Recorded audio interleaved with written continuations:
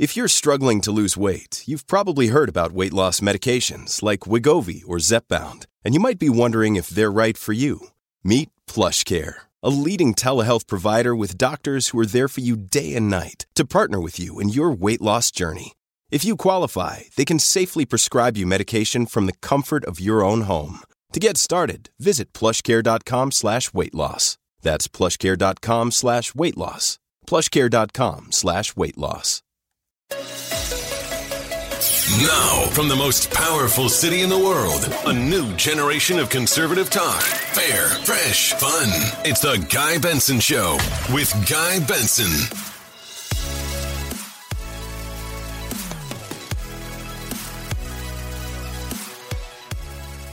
It's Tuesday, December 21st, 2021. This is the Guy Benson Show. I'm Guy Benson, your host. Thank you so much for tuning in. Merry Christmas. It is Christmas time in the city, New York City, where we're doing the show today and tomorrow, and likely Thursday as well. I'm in town for Gutfeld tonight, 11 p.m. Eastern Time on Fox News Channel. I'll be on the panel. Also filling in for Kennedy tomorrow evening.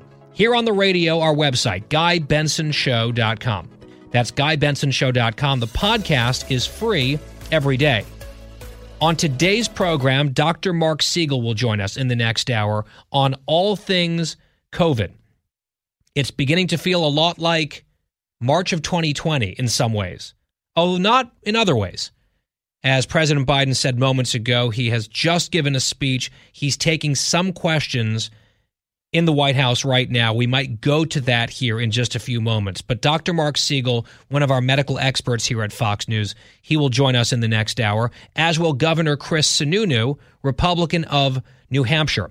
Matt Finn will also be here, our colleague at Fox News. He's covering the Smollett trial. There's an update there involving potential prosecutorial corruption on the part of the local Chicago prosecutor. That's an interesting update that Matt will have for us. And last but not least, in our final hour, Ambassador Robert O'Brien, former national security advisor under President Trump. We will ask him about China and Taiwan. We will ask him about Russia and Ukraine. We will ask him about new developments and heartening developments, I would say, on the Abraham Accords, history being made just in recent days, one of the big legacies on foreign policy of the last administration. Robert O'Brien will join us. Fox News alert as we get going here. Let's look at stats on COVID. 51.1 million cases, and Omicron is now the dominant strain in the United States, according to the CDC. Cases have exploded. But cases are very different than hospitalizations and deaths. Lagging indicators, but the good news continues to pile up. We continue to see data indicating that Omicron and this wave, while yes, it's a much more transmissible form of the virus, it is less severe and less virulent. That is extremely encouraging. The death toll overall since the beginning of the pandemic here in the United States, 806,335. The Dow is up 532 points right now. It's at 35,465 with less than an hour to go in the trading day, just a few blocks south of where I sit in New York City. We'll bring you another Fox News alert. As I mentioned, President Biden giving a speech on COVID. And he made some points that I think were actually pretty welcome. I'll explain in just a moment, but he is, this is a rarity, taking questions from the news media. So let's listen into President Biden as journalists ask him questions on COVID at the White House. You need to surge rapid tests for just this moment. Is it a failure that you don't have an adequate amount of tests for everyone to be able to get one if they need one right now? No, it's not, because COVID is spreading so rapidly. If you notice, it just happened almost overnight, just in the last month. What's your next step? Mr. President. So, no, it's not a failure. But the alarm bell went off. I don't think anybody anticipated that this was going to be as rapidly spreading as it did. And so the question is, we had a lot of people who have access to tests, who could order them, could could have their insurance pay for them, et cetera. But all of a sudden, it was like everybody rushed to the counter. It was a big, big rush. And I knew that was coming. So what I tried to do was meet with the companies and use the Defense Production Act to get 500 million more tests and figure out how to get them to their homes, get them on the shelves in the store. I mean, so that's what it's all about. Yes. Mr. President, what's your message to Americans who are trying to get tested now and who are not able to get tested and who are wondering what took so long to ramp up testing? Come on, what took so long? That's what I'm hearing that from people who are trying to get tested now before the holidays. Well, what took so long, it didn't take long at all. What happened was the Omicron virus spread even more rapidly than anybody thought. If I had told you 4 weeks ago that this would spread by a day-to-day basis, it would spread by 50, 100%, 200%, 500%. I think you would have looked at me and said, Biden, what are you drinking? But that's what it did. Now, we don't know what's going to happen from here. It looks there's some evidence that in South Africa, where a lot of this started, that it's dropping off quickly, too. We don't know. But I do know that we're not going to be in a position, like I said, when we were having a problem with masks and gowns and the like. I said, I promise you. Remember the criticism? I got questions from some of you. Why are you still paying for all these masks and gowns? Why are you stockpiling this? Because we don't know. Turns out we're going to need it. In the back, and then... Does it work, sir? And will you reverse the travel ban now that Omicron is so prevalent here in the U.S.? I'm considering reversing. I'm going to talk with my team in the next couple of days.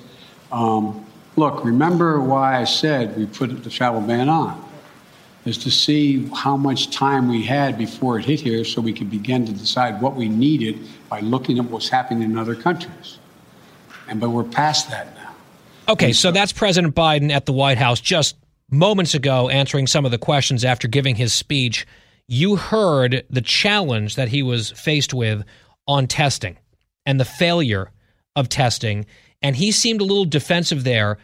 I overall appreciated the tone and content of his speech. Didn't agree with every word of it, for sure. But as far as Biden goes, I thought it was pretty good. His spin, however, on testing, I think, is weak and not terribly convincing at all. It is, to me, indefensible that 2 years into this almost, we still have huge shortages of easily available, cheap or free testing. Now, I don't think we should just be testing everyone as a matter of course all the time.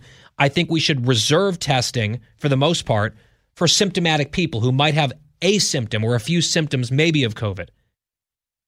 Because if you have a bunch of people potentially testing positive with extremely mild cases, you're going to have more of a panic and more things getting shut down needlessly than is, I would say, merited by the data and by the science. Nevertheless, to have long lines of people in major American cities, including here in New York, waiting sometimes for hours just to get tested. You go to a CVS or a Walgreens to try to find some at-home tests, sold out. It is a failure that at this stage of the pandemic, that is still the case. And I don't think that there's really a good excuse. His answer was, well, it's because COVID has just spread so rapidly. No one could have seen this coming. Although the promise of this president, when he was a candidate, was to shut down and crush the virus. He said it over and over again on the campaign trail. In fact, let's remember together, cut 14. What I would say is I'm going to shut down the virus, not the country. I'm not going to shut down the country. I'm going to shut down the virus. I'm going to shut down the virus. I'm going to shut down the virus. I'll shut down the virus, not the economy. I'm going to shut down the virus. Once we shut down the virus, I'm going to shut down the virus. I'm going to shut down the virus. I'm not going to shut down the country, but I'm going to shut down the virus. Over and over again, he said it. And now, being asked questions, I think fair questions, about a lack of testing capacity, he's saying, oh, well, it's just because this virus has spread so rapidly all over the place, which is an admission of failure. And you might say, well, it's not really his fault. There's been mutations. There are variants. Things change. That's all true.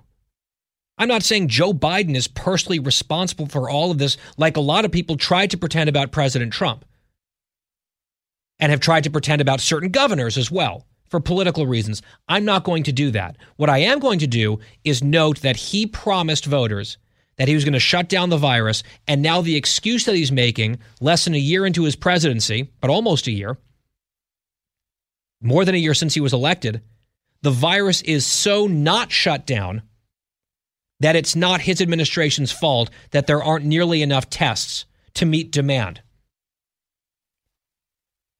Now, what did I like about the speech? He did take a step back from the panic footing that we're seeing in the press. I do appreciate that. Was his message perhaps muddled a bit by some hacking and coughing throughout the speech, given the subject matter? Perhaps yes. But just on the substance of it, I like the fact that he was saying, yes, it's a cause for concern. Yes, we should be vigilant and do what we can, but let's not panic. He also, and this is something that I wish he had done from the beginning, and he has not been good or consistently good on this. And indeed, it plays into something that we played on the show yesterday. Former President Trump, in a public appearance with a big crowd, saying that, yes, he got the booster shot. And when a small smattering of people jeered or booed, he shut that right down. He said, no, we developed these vaccines. We've saved millions of lives. Let's take credit for it. Let's not play into the hands of the left and let them be the ones who own the achievement of the Trump administration. So he was going on offense and getting aggressive about the fact that he received the booster shot and wanting to take that credit, which I think is completely understandable. I wish President Biden, on a more sort of consistent basis or regular basis, would credit the Trump administration for Operation Warp Speed and what they achieved, which was epic. They were handed off 3 successful vaccines. There were other therapeutics in the pipeline when Biden took office. I think, frankly, we should have an Operation Warp Speed on testing capacity, but also on these therapeutics like the Pfizer pill, on antibodies. Those should be widely available. He keeps saying the booster shot is widely available. Well, how true is that? Maybe in some places, yes. In other places, my husband has to wait weeks to get his booster shot. He finally found an appointment. My parents, who are in their 60s, they live in a deep blue state. They finally decided, okay, let's make an appointment. It took them weeks to find an appointment, and that's coming up at the end of December. It's not like you can just waltz into a local place and get your booster shot on demand all over the country. Christine, our producer, just tried it, and they said, we don't have an opening until January. How is that acceptable? This is one of the big things that I keep asking. How, in December of 2021, approaching 2022, do we have not enough tests to go around and long wait lists to get booster shots? When they were bragging about all the many millions upon millions and millions of doses that they ordered, why is this so difficult? That, I think, is one of the failures from a president who promised to shut down the virus, and what we're seeing now doesn't feel like that, does it? It really doesn't. But he did, to come back to my point, Biden today, credit the previous administration for Operation Warp Speed and the development of the vaccines. He actually directly credited them. He also noted that President Trump has gotten his booster. He said it's one of the only things he and I agree on. That's a magnanimous note that I think is helpful, because what Biden so often does is try to reject anything related to Trump, anything that might be tied to Trump. That is not helpful or productive when it comes to vaccines. You're going to be talking about how important vaccines are and consistently refusing to really give credit where it's due. He broke from that pattern today, which I think is a welcome thing. One other thing that he said, I'm going to play you a soundbite when we come back. He was insisting it's not March 2020 all over again. And he's right. He's right on the merits. He's right on a few key points. However, it kind of feels a little bit like March of 2020 again, doesn't it, in some ways? It's hard to escape that nagging feeling right now, especially in a place like this, New York City. We'll get you that soundbite. Then I have a question for all of you about it. 833-456-1300. Write down our toll-free number. 833-456-1300. A question when we return, and then some of your phone calls. We just heard from President Biden. I want to hear from you coming up in just a few minutes on The Guy Benson Show. Guy Benson will be right back. The world of business moves fast. Stay on top of it with the Fox Business Rundown. Every Monday and Friday, listen to the Fox Business Rundown starting May 20th at foxbusinesspodcasts.com or wherever you download your favorite podcasts. So the best thing to do is get fully vaccinated and get your booster shot. And no, this is not March of 2020. 200 million people are fully vaccinated. We're prepared. We know more. We just have to stay focused. So that's where we stand. I'm Guy Benson. We're back. That was President Biden moments ago at the White House in this speech that he gave on COVID. And he's saying it is not March of 2020. And he's responding to that because that's how it feels to a lot of people. And of course, he's correct. We have so many people vaccinated. We have the vaccines. We have the boosters. We have a whole toolkit, a whole array, myriad pieces of information, knowledge about this disease, therapeutics and treatments. The new variant, which is now dominant in the United States, is less deadly, less lethal, less virulent. That's all the data that we've seen so far, which is great. It's not March 2020 in a lot of important ways. He's right. However, some of the atmospherics kind of feel eerily reminiscent. There are echoes of March of 2020. People canceling plans. People who were going to come to New York for shows that I know personally, the shows were canceled. Theaters closing. Sporting events getting shut down. The NHL just said, you know what, we're done until the new year. A lot of question marks around various forms of entertainment. I know people whose Christmas plans have been completely uprooted. There's a lot of upheaval. Christine, our producer, she had her friends cancel some Christmas plans. Other friends of hers had very expensive tickets to an event that they are now choosing not to attend anymore because of Omicron. We also have long lines for scarce tests, right? There are certain things that absolutely feel in a creepy way like they did at the very beginning of the pandemic. And that's, I think, part of the frustration that many Americans feel right now. Here's my question for you. 833-456-1300. That's our phone number here at The Guy Benson Show. It is toll-free. Have your Christmas plans changed because of Omicron? I mean, it is spreading like wildfire. It is very transmissible, less severe, which is good. But, I mean, I know lots of people now who are fully vaccinated, even boosted, who have this thing. Are your Christmas plans altered? Are you just plowing forward and not making any changes? Have your plans already changed? Or is it kind of TBD? That's what it is for my family. As of now, we're plowing forward. If someone tests positive, do I want to expose my parents to that? Or, things might change. It's a very unsettled feeling ahead of Christmas. What are you doing in your household about Christmas and Omicron? 833-456-1300. 833-456-1300. Your calls straight ahead on The Guy Benson Show.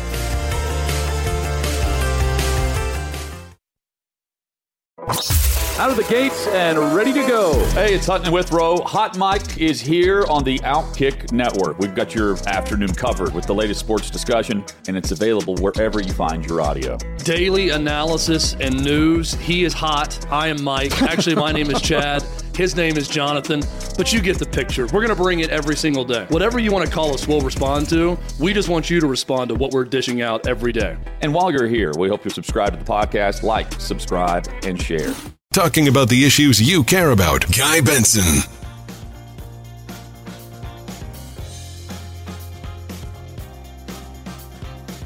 Back on The Guy Benson Show, one of my favorite Christmas songs, Straight No Chaser, if you're listening on the broadcast. Indiana University a cappella group. Their spin on the 12 Days of Christmas, just spectacular every year. Welcome back to the show. GuyBensonShow.com, our website. Podcast always free. And here's our toll-free telephone number if you want to be a part of the show today, 833-456-1300, and the lines are lighting up. 833-456-1300. My question is this, and I ask it because it's what everyone is talking about. I was in the Deep South for a wedding. I had layovers in Texas. I've been in D.C. and New York, and people are just asking each other, all right, what's the deal for Christmas? Do you think some things might get closed off? What happens if there's a positive test? A lot of people are like, hell, we're moving forward no matter what. We've had enough of this. We're doing what we're doing. Other people have already changed their plans, whether they want to by choice, whether they feel like they have to. And then there are other folks like me, kind of wait and see. I believe we're going to have our Christmas as planned. I also believed we were going to have our Thanksgiving as planned, and my in-laws got COVID, so they didn't come. So it's a bit of a waiting game for us. What are you doing in your family? Has this Omicron spread, which has been a rapid spread, even among vaccinated people, has this affected or altered your plans at all for the holidays? 833-456-1300. Let's start with Terry in Arkansas. Terry, I'm glad you're listening. Welcome. Thank you so much.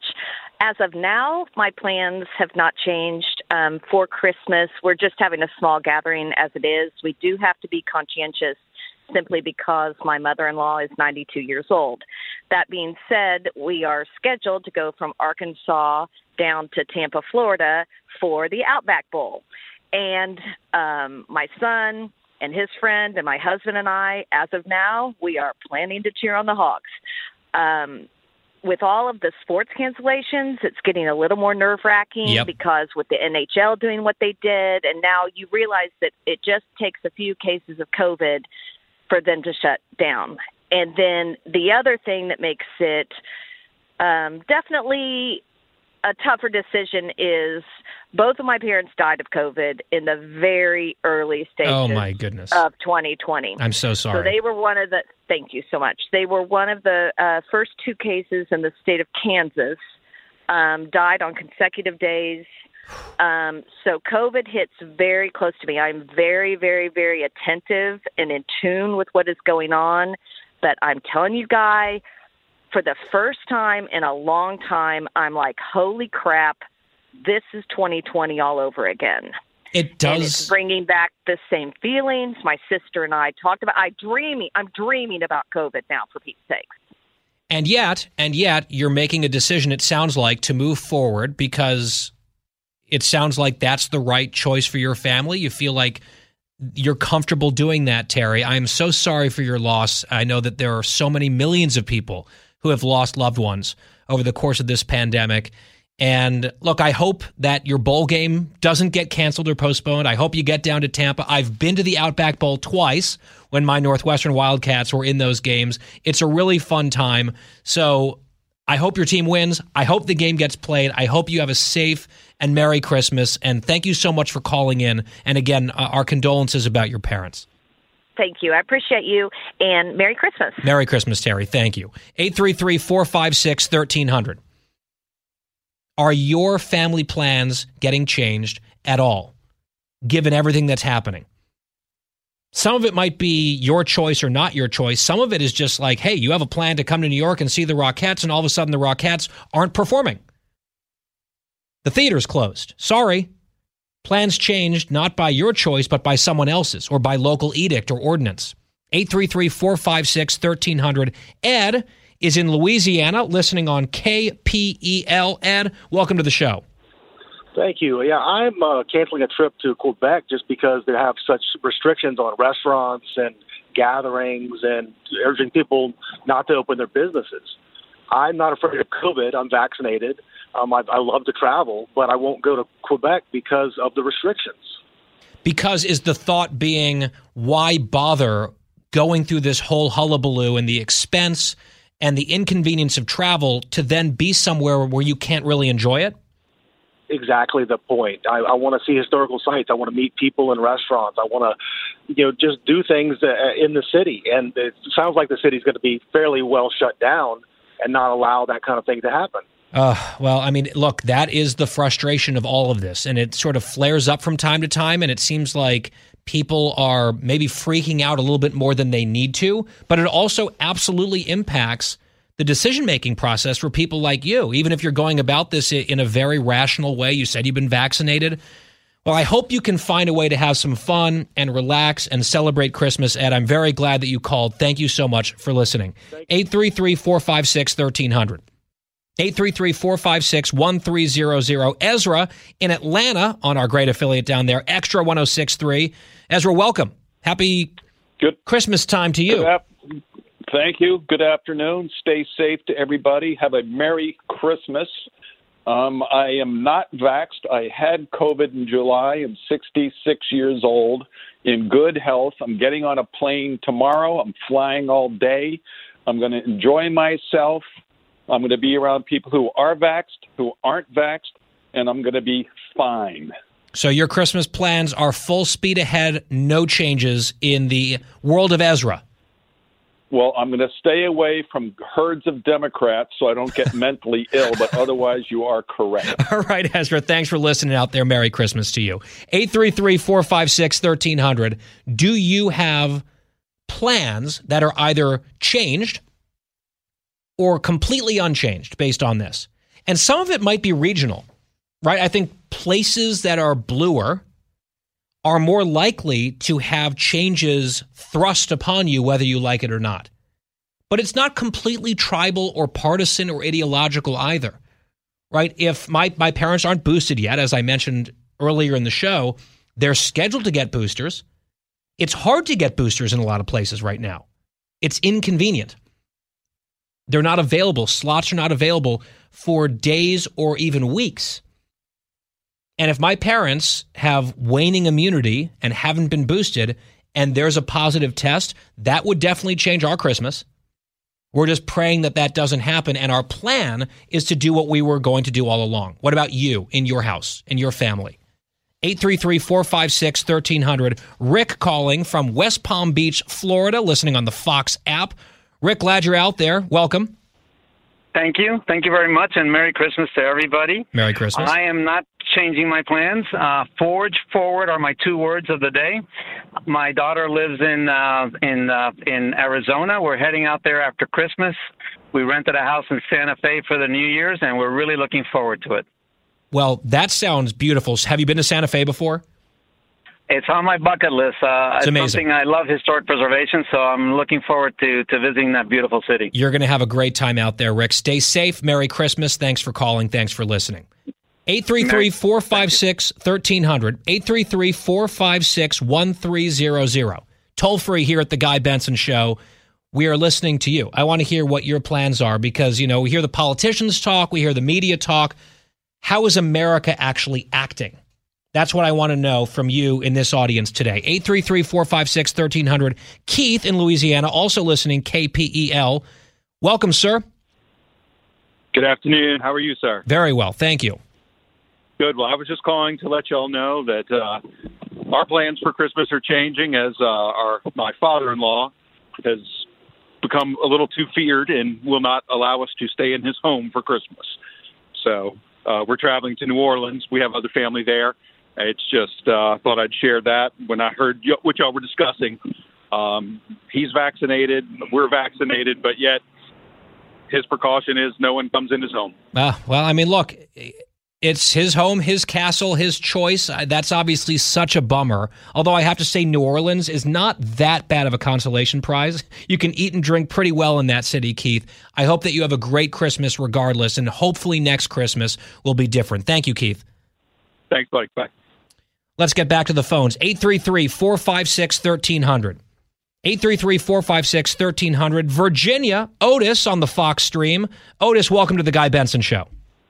Thank you. I actually live in Clearwater. I'm heading home from Virginia, seeing my daughter and family. Oh, nice. So, where in Virginia? Yeah, so, in Harrisonburg, Virginia. Okay, there you go. She's at JMU. So, Anyway, no, I am not making any changes to plans. I plan to have a quiet Christmas with my significant other in Clearwater, and then we're going to be going to a house party for New Year's. So I just recently recovered 3 weeks ago from COVID, and I was vaccinated. And how was it? Was it pretty mild?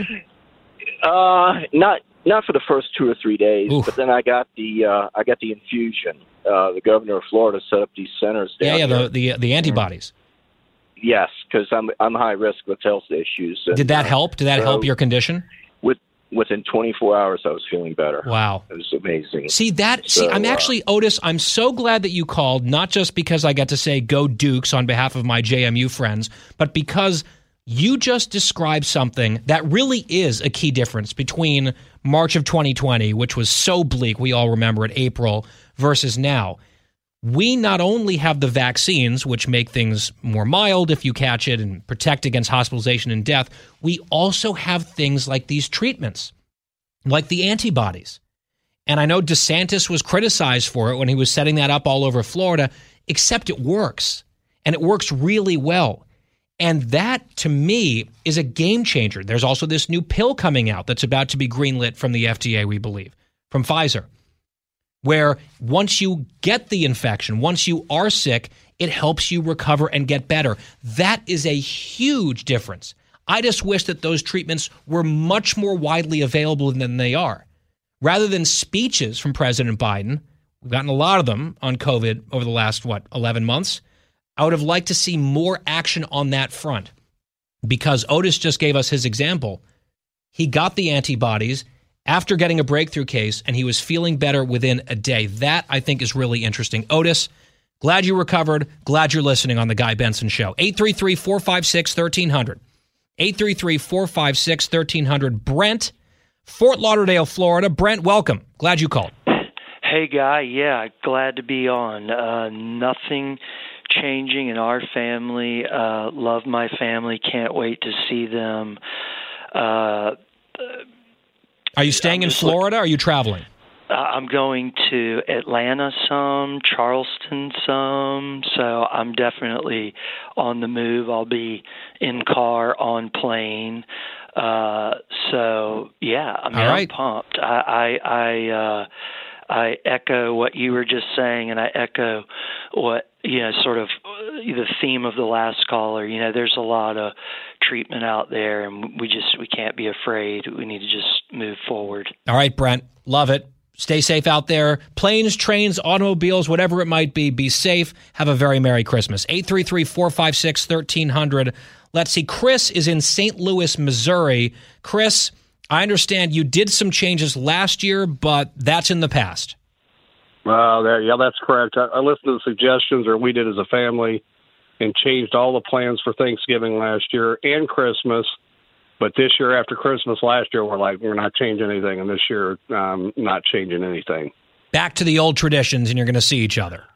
Yeah, to you guys' point earlier, somebody made it's like I just got back from Puerto Rico, and it's like, it made me think of a year ago when I was there, where they're at with COVID down there. There was people running on the beach with masks on. I was just like, it made me think from a year ago where we were at. Yeah, but, it's been a wild ride in a lot of ways, and people want normalcy so badly. And I think it is so frustrating to many of us that we don't have it yet. And some of that is just beyond our control, but some of it is, and we can make decisions, good, responsible decisions, and choose to get closer to normalcy or choose not. And a lot of this does come down to personal comfort. I just don't like when the government is getting in the way and making all sorts of onerous edicts, often that have nothing to do with actual science. Good call. Appreciate it there. 833-456-1300. The lines are absolutely jammed. More of your phone calls. I want to hear from you. Any changes? Is Omicron changing the game in your house for Christmas, in your household, within your family? Whether it's your decision or someone else's, or you're saying, screw it, we're doing this. 833-456-1300. More of your calls next. Guy Benson will be right back. Guy Benson Show, 833-456-1300. Are you changing Christmas plans at all? over the holidays due to Omicron. 833-456-1300. Gabrielle in Oklahoma, you are up on the Guy Benson Show. That is me. I am Gabrielle from Oklahoma. I moved to Oklahoma from California 18 months ago to flee COVID restrictions, and now I'm traveling for New Year's back to California to help my sister flee to Texas. So how's that working out for you? Have you enjoyed the new life? We love it. We feel like we've moved to America. That is terrific. Well, Merry Christmas, and once you get your sister to freedom in Texas, please make sure she listens to the Guy Benson Show. Happy holidays, Merry Christmas, have a great New Year, Gabrielle. I love that story. 833-456-1300. James on the line from New Hampshire, the Northeast. We've got your governor coming up in the next hour on the show. James, welcome. Yes, thank you. I hope that you have a great talk with him. He's a great friend of mine. I have had no changes to my plans for the holiday. In fact, I think it goes state by state as to whether your governors run the state right or not, because I go out and I don't even remember that we've got the COVID thing going on most times. All right. I mean, that's fair. Have you done the whole vaccine thing, or what's been your attitude on that? I've been double vaxxed, but I haven't gone in for the booster yet. All right, fair enough, and maybe you will, maybe you won't, but regardless, we hope that you stay safe and have a very good Christmas. And James, we'll say hi to your buddy, the governor, coming up here in a little less than an hour on the Guy Benson Show. Thanks for the call. 833-456-1300, back to Atlanta and 106.3 Extra. Sarah, you're on the line. Thanks for calling, Sarah. Thanks for listening. Absolutely. We are not changing plans for Christmas. Absolutely not. No. Whether you're vaccinated or unvaccinated, everyone is welcome at our house because I truly feel like the vaccine doesn't even work. And I say this because the White House administration is a perfect example of this. Everyone there apparently is vaccinated. They've had their booster shots, but they're still getting COVID. Yeah, and look, Sarah, I would agree to a point and also would disagree to a point. I think that they have oversold the extent to which the vaccines prevent transmission of the virus. That is true. I know lots of people with breakthrough cases. I had a breakthrough case. What the data is also showing, though, is that the vaccines are extremely effective against preventing hospitalization or death. I just think that's how they should have been selling this thing, because that's the accurate way to do it, rather than raising expectations to a point where people like you say, well, hang on a second, you've been saying this, I'm seeing that. Try to reconcile it, and I try to do it for you there, Sarah. I'm very glad you're listening in Atlanta, our terrific affiliate. Thank you to Charlie and Kelly and Jody and Linda and so many others. We are up on a hard break, so we've got to take it. A lot of calls on this. Really touching a nerve for sure. When we come back, we will turn to a medical doctor. We've heard from you. Now let's get to a doctor. Dr. Siegel joining us straight ahead on The Guy Benson Show.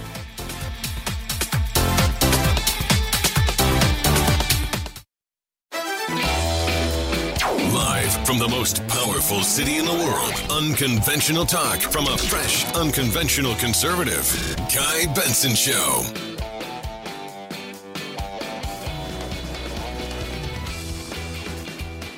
It is a brand new hour on the Guy Benson Show, live from New York.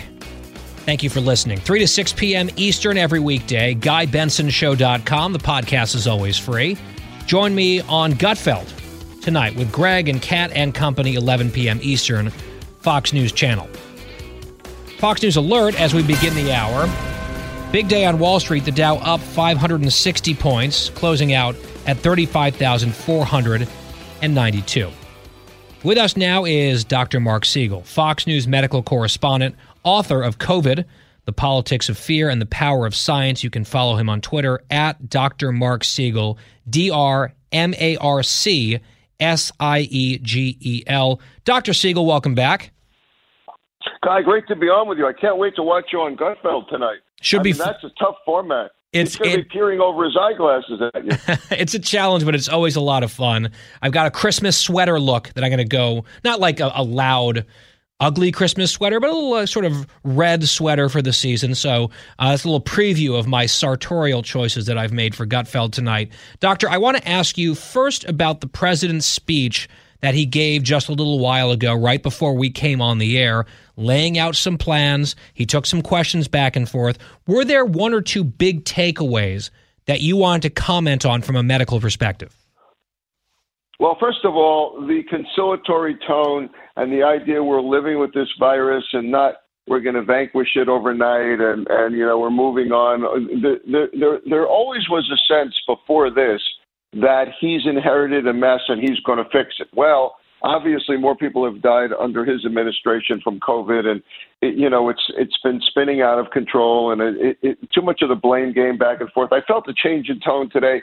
That's number one. Number two, I like that we're getting these home tests, because I and others have been calling for this for months, Guy. I mean, we're conscious of the fact that, and this is pre-Omicron, we're conscious of the fact that you got to go to a CVS and beg for a test if they even have one. And with Omicron, everybody's out of them. So in other words, if you think you have COVID, the first thing you have to do is go out on the street to try to prove it. So I like that. It's a step in the right direction. I don't actually think 500 million tests is enough. I think it should be 1 billion, and I think it's got to be more than just a website. I think maybe I think the post office should deliver it to everybody. I don't know if that would actually work, but the point is we got to get it into people's houses, because I want to know who has this, who doesn't, who's been exposed to it, who isn't, and then we take it from there. And then the next thing, which he didn't say, is I want the quarantine days cut down from 10 to 5, because I think this variant is one where you get it faster. Right, it's a shorter duration, right? It looks less severe and shorter duration. Right. Especially, by the way, if you've been boosted or have recently had COVID. So in other words, the combination of various kinds of immunity is, and that's still not on the docket for our government, which is to acknowledge immunity from infection. I think that should be a part of the pie. How is that possible?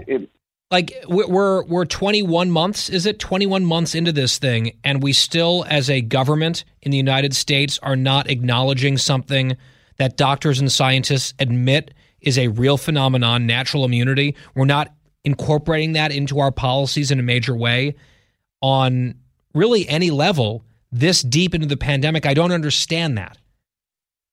Well, I talked to Dr. Walensky about that a couple of weeks ago, and I interviewed her. My sense is twofold. She feels it's variable, and she feels that it shouldn't. She said three things. One, it's variable.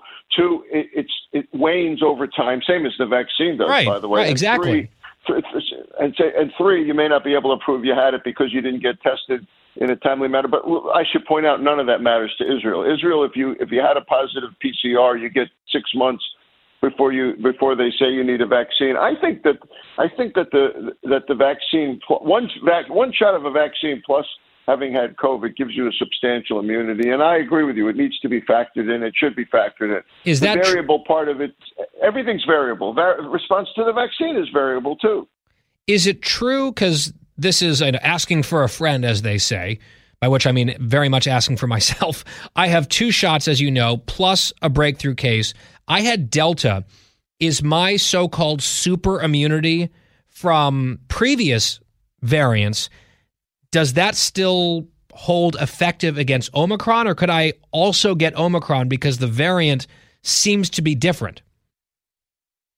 That's a really sophisticated question. I would say that with your 2 shots plus COVID, Delta, you probably at worst will get a mild case of Omicron. Now, it depends how you want to roll the dice. I'm a believer in as much immunity as possible. So if you said to me, if you were the friend that called me and said, should I get it? I'd say, how do you do with the vaccines? And if you did fine, I'd say, well, why not get it? The more immunity, the better. If you had a rough time with the 2 vaccines, I would probably say to you, well, that natural immunity you have from COVID is worth a lot too. So when you say get it, are you talking about the booster? Yes. Yeah. I would say you don't need the booster given your situation. The other thing you could do, just to complicate this further, is get a spike antibody protein. If you get an antibody level and it's low, I would be more inclined to take the booster. And look, it's so complicated. I think people really need to take responsibility and take their own health into their own hands, talk to their doctors, make some of these decisions. Don't freak out. We're in a much better place than we were in early 2020, and yet it feels, and I know the president made that point, he was right to a point, but it does feel kind of like those early days again, with people kind of freaking out and the breathless coverage and things getting canceled and theaters and sports shutting down and long lines for testing. That, I don't know, I can understand why some people are at least sensing, here we go again. Well, they better not, and everything you just said better not happen, because all of it is a vast overreaction based on hysteria. We're talking about a variant that appears to be milder. We got a vaccine that works. The booster definitely works. If you've been boosted recently, you have substantial coverage against Omicron. You likely would only get a very mild case. If you had COVID, again, we just told you how that factors in. Right. All of this matters. We're talking tools here. So let's get the rapid testing out there. Let's get that let's get that Pfizer pill approved. Yes. So that we have another tool. We need the tool. So there's a substantial difference between the beginning of the pandemic and now, which is we have way more tools. The thing that hasn't changed, and you just pointed it out, Guy, is all of the hysteria. And, it's almost cruel to bring us back to a mindset of shutdowns and closures when that didn't even work to prevent the spread of the virus. I want to ask you a question, Doctor, that might be more of a policy question, a public policy question, than a medical question. But it's been bothering me a lot the last 2 days, and I want to let you at least take a stab at it if you want to. And it's this, because you're right. You've got that toolbox with a lot more tools than we had a year or a year and a half ago. There's no question about that.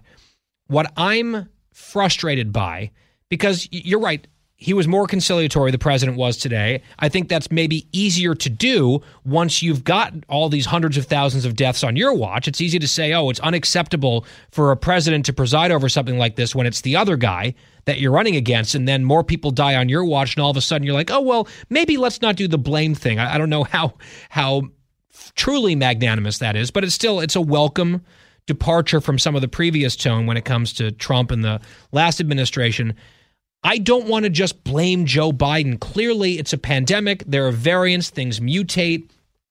There's not anyone specifically at fault for this. And you could talk about the Chinese Communist Party perhaps being one exception.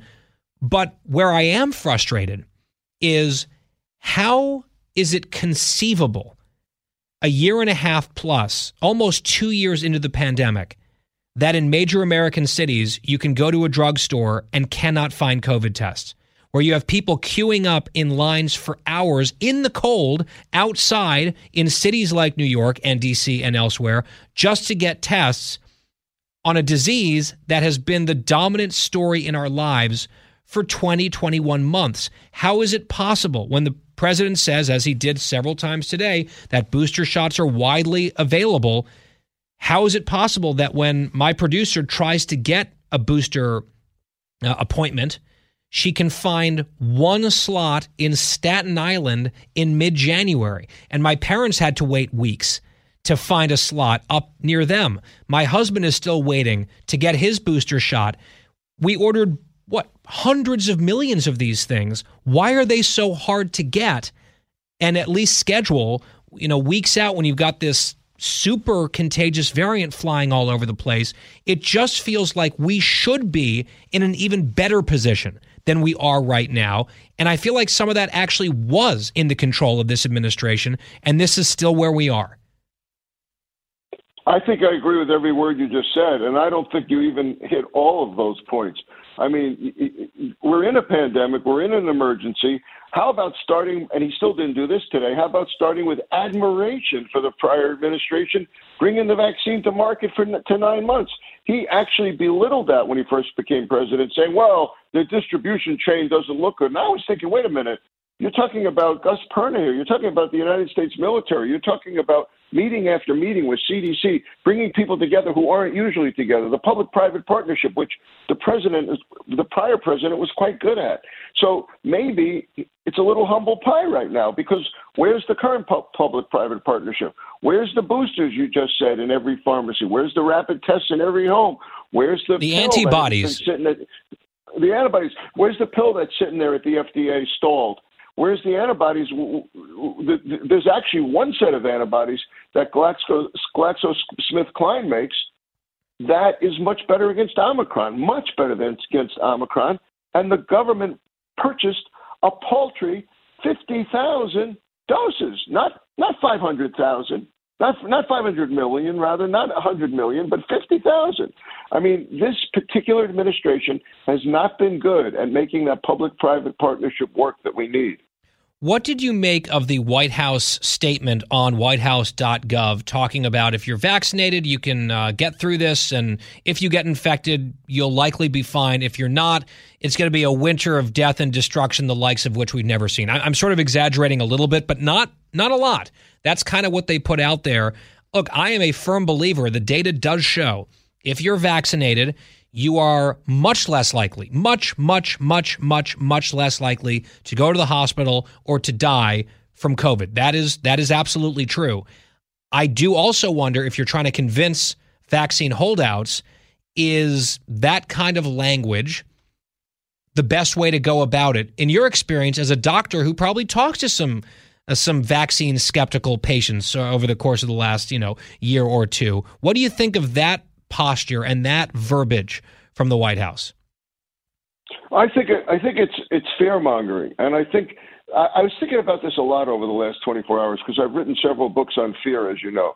I've actually come to the conclusion that fear as a motivating tool works, but only if it's really well defined and really specific, not some generic, if you're not vaccinated, watch out, or it's a winter of death and destruction. How about taking your fear messaging and just say this: if you're boosted, you're safer. If you had COVID and you're boosted, you're even safer. Not so that people understand. People already understand watching TV without you, Mr. President, that this is a scary situation. It doesn't have to be compounded, and it doesn't have to be all you ever hear. We need kindness. We need unity. We need reaching across the aisle. Reaching across the aisle does not mean my way or the highway. I gave an idea again today. It's saying, President Trump, thank you for the vaccine, and everyone who worked on it with you. That would go a long way. It's not too late for that. And I am pleased to see Trump sort of leaning even more aggressively into taking credit for Operation Warp Speed and saying we, meaning he and his supporters and conservatives and what have you, we need to take credit for it and not let that just, be the left that owns the thing that we did that saved millions of lives. I think that that's a bit of a change in his tone, but it's something to me that is welcome, and it's also totally defensible just in terms of the substance of it. Last question for you, Dr. Siegel, and it goes back to our call topic in the first hour. We had our lines filled up with callers all over the country. My question was, are your Christmas plans or your holiday plans changing because of Omicron? Because some people are sort of getting a little nervous and deciding, maybe this isn't the right time to have a lot of people to the house or to travel or whatever. Lots of others are saying, nope, we're doing this no matter what. We made changes last year, not again this year.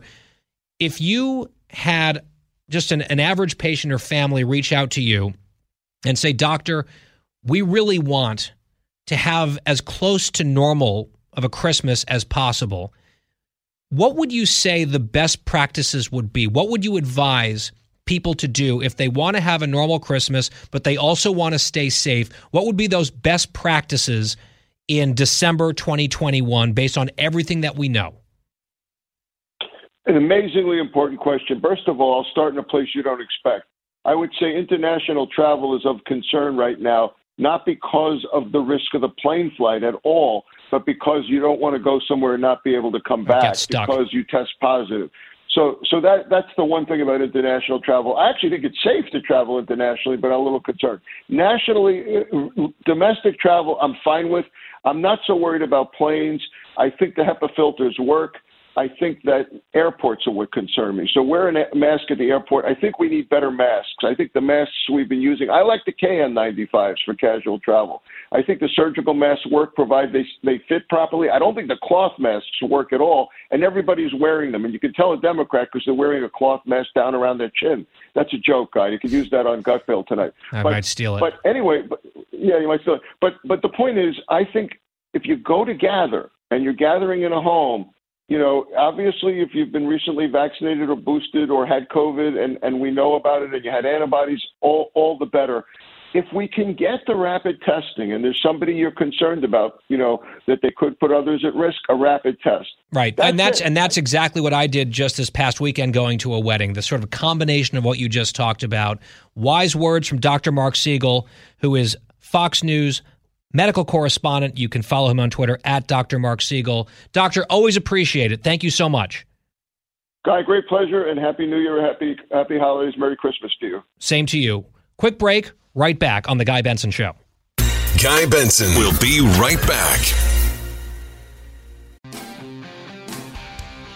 I'm Guy Benson. Governor Chris Sununu of New Hampshire coming up in the next segment. Broadcasting from New York today.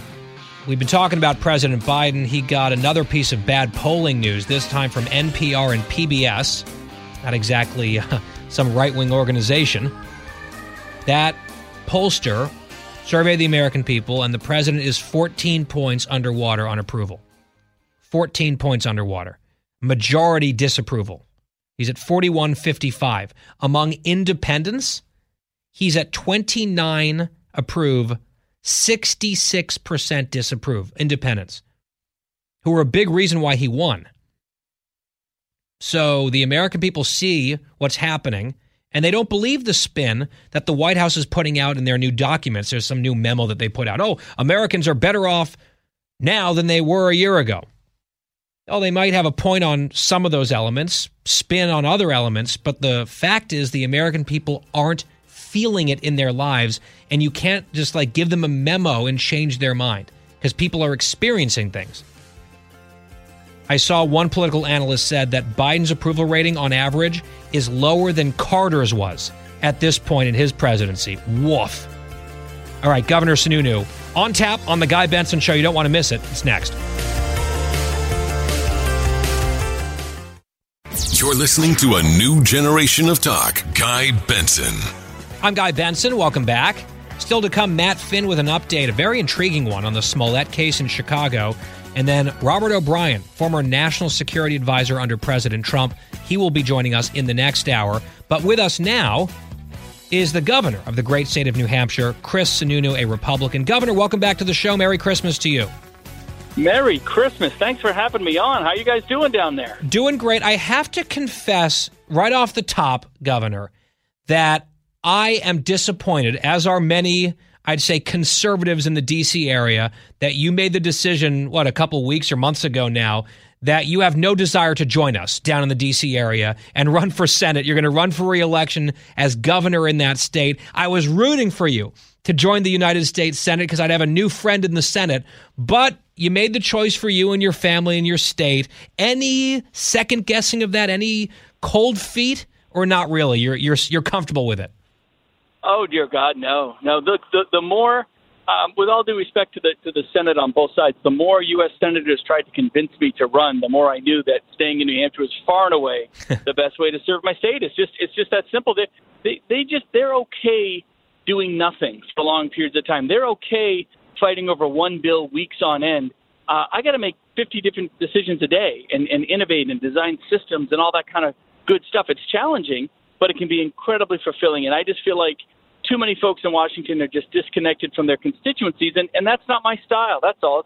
It ain't my jam, you know? Well, so I love doing what I do in New Hampshire. I think the argument would be that one of those members of Congress who is disconnected from her constituency is Senator Maggie Hassan from New Hampshire. People were hoping you would challenge her. Polls suggested you would have a really good shot at beating her. Do you still think whoever, next man up or next woman up, do you still think that the Republicans in your state have a good shot at defeating Senator Hassan next year? Oh, without a doubt. I mean, that played into the calculus. It wasn't just Chris Sununu being the 51st vote. First, I think the Senate can win 53 or 54 seats. I think New Hampshire is definitely in play and will likely be a Republican flip, the Democrat to Republican flip next year. We have a couple of decent candidates that are likely going to battle it out in a primary, and frankly, that's a good thing, too. It gives us a lot of momentum, and Senator Hassan is very well known. People know what she's about. Her poll numbers are terrible. They ain't going anywhere. They're really not. She's not going to convince voters that all of a sudden that she's somebody that she's clearly not. She doesn't connect with people. She hasn't been literally just has not been in the state for years until the campaign. And this is New Hampshire. Maybe that flies in other states, but in New Hampshire, you got to be here and you got to be engaging. So without a doubt, I really do feel like this is going to be a very flippable Dem to Republican seat, even without me running. All right, Governor, I want to ask you about COVID. We heard from the president earlier today. Love to get your reaction to that. And just to sort of set up the contours maybe for your answer, We just had Dr. Siegel on a few minutes ago on the show. What I'm struggling to understand, and because you're a chief executive of a state in this country, you're probably in a better position to answer this than even the doctor was. I'm not sitting here blaming Joe Biden for all the problems plaguing the country with COVID or Omicron, just like I didn't blame Donald Trump or anyone else for what happened last year. What I am struggling with is that we are almost 2 years into this whole mess and this nightmare. And in a lot of places around the country, there are long waits still to get tested. There are not readily available antibody treatments or other effective treatments that we know work, but there's not enough of it in some of these places, and it's being rationed because we haven't ordered or supplied enough of those things. You sort of go down the list of things that might be actually within the control of the federal government or state level governments, and you say, okay, like booster shots. I saw you got your booster shot recently. You put it out on social. You encouraged other people to get their booster shots. My parents live in Massachusetts down the road from you. It's taken them forever to get a slot just to go get that booster shot. Same with my husband. Same with my producer. It feels like we should not be in that position. We should be in a better place than we are right now. Why aren't we? Well, it's a good question, and the answer is this. You can take each one individually. Number one, there's been complacency around this country around COVID, right? We're all tired of it, right? That's just a fact. And so when the boosters were first made available, we didn't have people knocking on the door to get boosted as much as we wanted them to. We've been warning folks about this winter surge since back in about July or August. Yep, the seasonal stuff. We've been planning for it. And so, we as much as we've been telling folks it's real, I think until they started seeing the numbers really skyrocket here in New Hampshire or in their own states, they don't quite take it seriously sometimes. And so all of a sudden there's a massive rush on the system. Then Omicron hit, creates another rush on the system. The holidays are coming. There's a rush on the system. Now here in New Hampshire, you brought up testing. We've been very aggressive with home testing. 3 weeks ago, the Biden administration was telling us home testing isn't the answer. In New Hampshire, we did it anyways. We were the first state at no cost to the individual, you went on our website, you could click. 2 days later, Amazon was dropping tests off at your front doorstep. We put 1 million out in the first day. Crazy successful program. And that ultimately, I think they saw that success. They've changed their mind, and now they're going to make it a nationwide program. Wait, 1 million on the first day? First day. Million. It was really in about 8 hours. What's the population in New Hampshire? 1.4 million people. Yeah. So no, it was. We already have the second round about to go 2 days from now. We're already going to do the second round.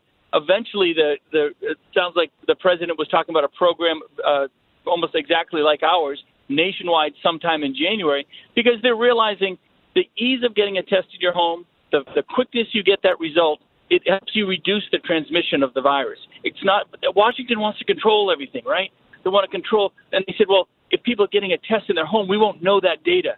What's more important? That the guy, the man or woman with COVID knows the data, or that the government knows the data? So they finally woke up. It was very successful, and now it's going to be drawn out nationwide. So that's great news. The monoclonal antibodies.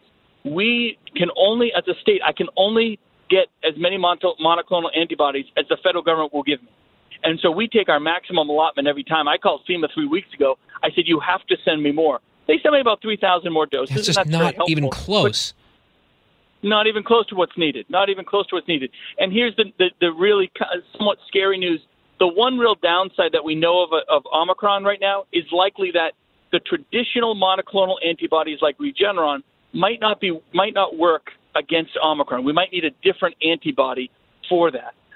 So there are other treatments that work, but traditionally what we've been using for antibodies might not be as effective as Omicron. So now we're going to have to draw down a whole new different regimen of antibodies. So there's a variety of reasons why, but at the state level, it's always about opening doors and innovating, right? We knew this was coming, so we've had the ability and been working with our hospitals to flex open beds a lot faster. We've been working with our hospitals to move long-term care patients into long-term care settings much, much faster. But the fact of the matter is that Delta is ravishing folks. There's no doubt. Omicron, whether serious or not, it still remains to be seen. But those individuals, I mean, I've walked the hallways of these ICUs. It is scary stuff.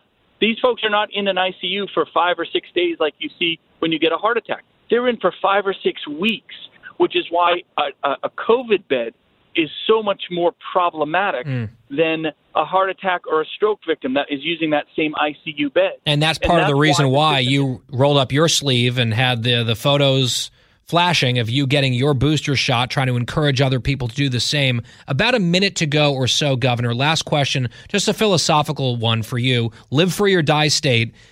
How do you try to kind of toe the line between pointing people in the right direction and not trying to control their lives? Less than a minute, Governor. Yeah. Real quick, look, you have to have empathy for folks that are scared. Well, COVID is a very scary thing. You have to create doors of opportunity, but that doesn't mean you start shutting everything down. Because when is it going to stop? My job is to play for the long game. We might be in this for years. So if you're using states of emergency and mandates like a light switch, on, off, you're going to drive your economy crazy. You're going to create a lot of uncertainty. You got to be consistent. That's how you walk the line. Yep. And people will stop listening, too. If you're doing it all the time, they just tune it out, and that's another problem unto itself. Governor Chris Sununu of New Hampshire. He's running for re-election next year. Big year ahead politically, and, of course, on the public health front as well. Governor, appreciate it. Merry Christmas. Merry Christmas, brother. Be safe, everybody. We'll be right back. It's The Guy Benson Show. We're back on The Guy Benson Show from New York City. Thank you very much for tuning in. Catch me tonight on Gutfeld. I'll be on that panel. Always a blast. Joining us now is Matt Finn, Fox News national correspondent. Matt, welcome back. Merry Christmas. Merry Christmas, Guy. Thanks for having me. You bet. So last time we had you here, it was to discuss the Smollett case. And, of course, that culminated in guilty verdicts on almost all of the counts against him. I think that was a sense of vindication for the Chicago police. A lot of people in Chicago were very angry with what Jussie Smollett did with his hate crime hoax. But there's another angle to this. There's another side to this whole story. The reason that he was convicted in a new trial is because the previous plea deal that he was given, this sweetheart deal from the county prosecutor in Cook County, Illinois, that had been thrown out. And that's when the special prosecutor got involved. The special prosecutor not only prosecuted Smollett, but has also been investigating that sweetheart deal and the people involved in it. There was a series of developments yesterday on that front. Tell us about what you've learned. Yes, and this is another level of vindication in many people's eyes, and that is that Dan Webb, the special prosecutor, has now referred Kim Foxx and some of her attorneys to the Illinois Attorney Registration for ethics violations for knowingly lying about Smollett's case. Dan Webb, the special prosecutor, he concluded that Kim Foxx and her office engaged in, quote, substantial abuses of discretion and operational failure, in part by knowingly making misleading comments about the case, and also that Kim Foxx lied about when she stopped talking to Jussie Smollett's sister about the case. And this is a story you can find on FoxNews.com. Cook County State's Attorney Kim Foxx repeatedly told the public that she cut off communication with Jussie Smollett's sister when, in fact, she continued to talk to Jussie's sister about the case, and even offering perhaps some legal advice, saying Jussie's going to be okay if his story remains consistent. Guy. So that is obviously a huge red flag, even to a layperson who doesn't know much about legal ethics. If you have a top prosecutor in a jurisdiction lying to the public and lying apparently while the investigation is underway about what she in this case was up to, who she was contacting, whom she was in touch with, the nature of those conversations. I don't know. To me, that seems not only like a very bad thing that would necessitate intervention, which is what we saw here from the special prosecutor, but potentially some form of sanction, professionally or otherwise, disbarment. Is there any sense of what the consequence would be here for Kim Foxx? Yes.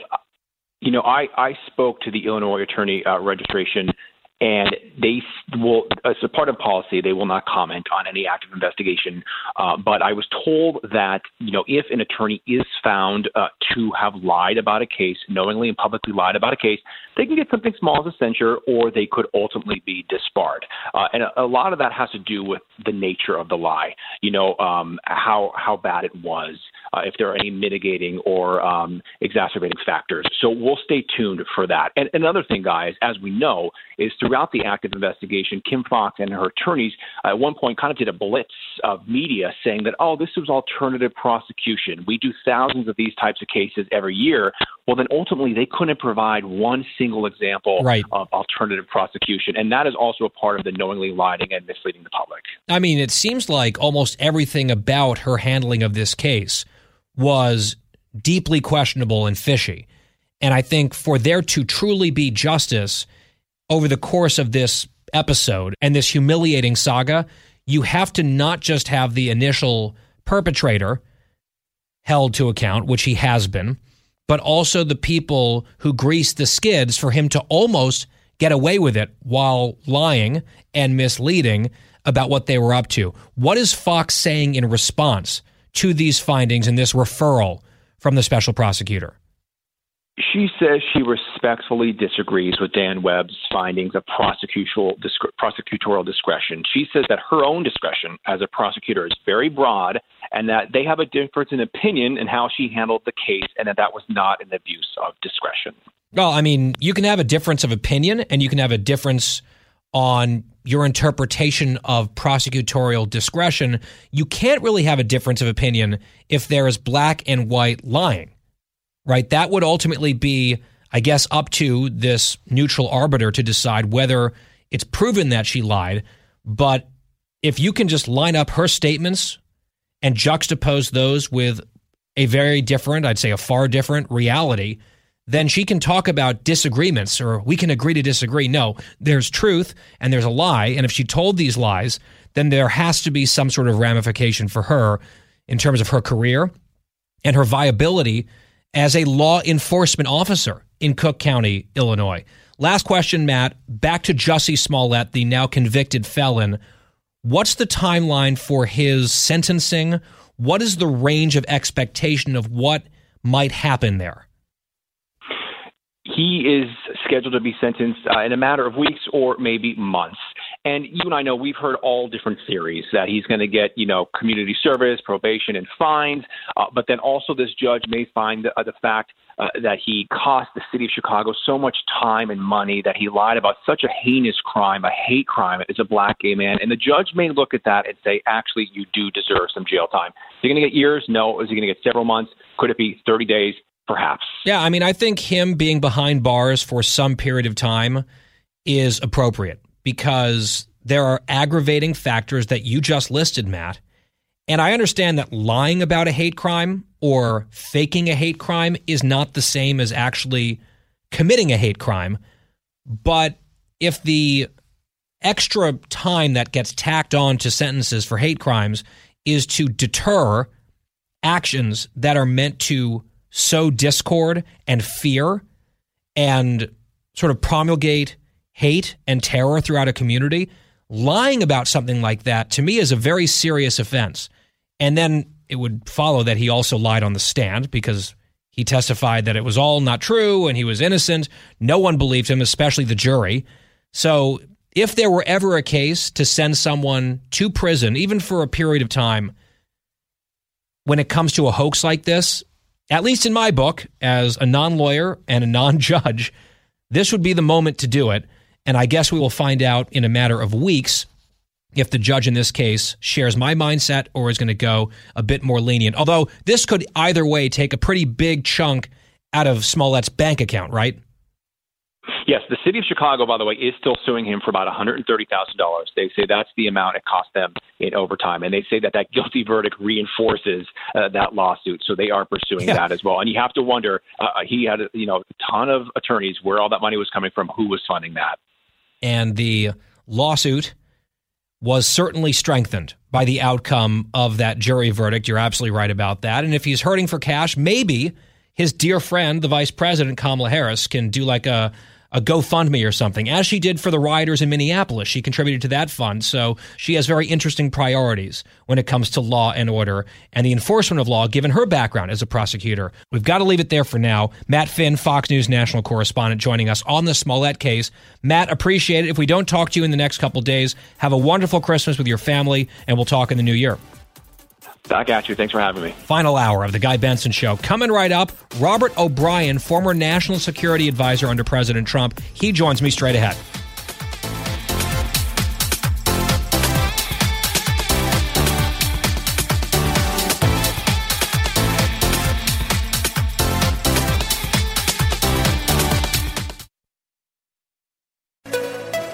It's 5 o'clock in the most powerful city in the world, Washington, D.C. It's time for the Guy Benson Show Happy Hour, sponsored by the Finnish Long Drink. Finland's most popular alcoholic beverage has come to America. Visit thelongdrink.com. And now, here's your host, Guy Benson.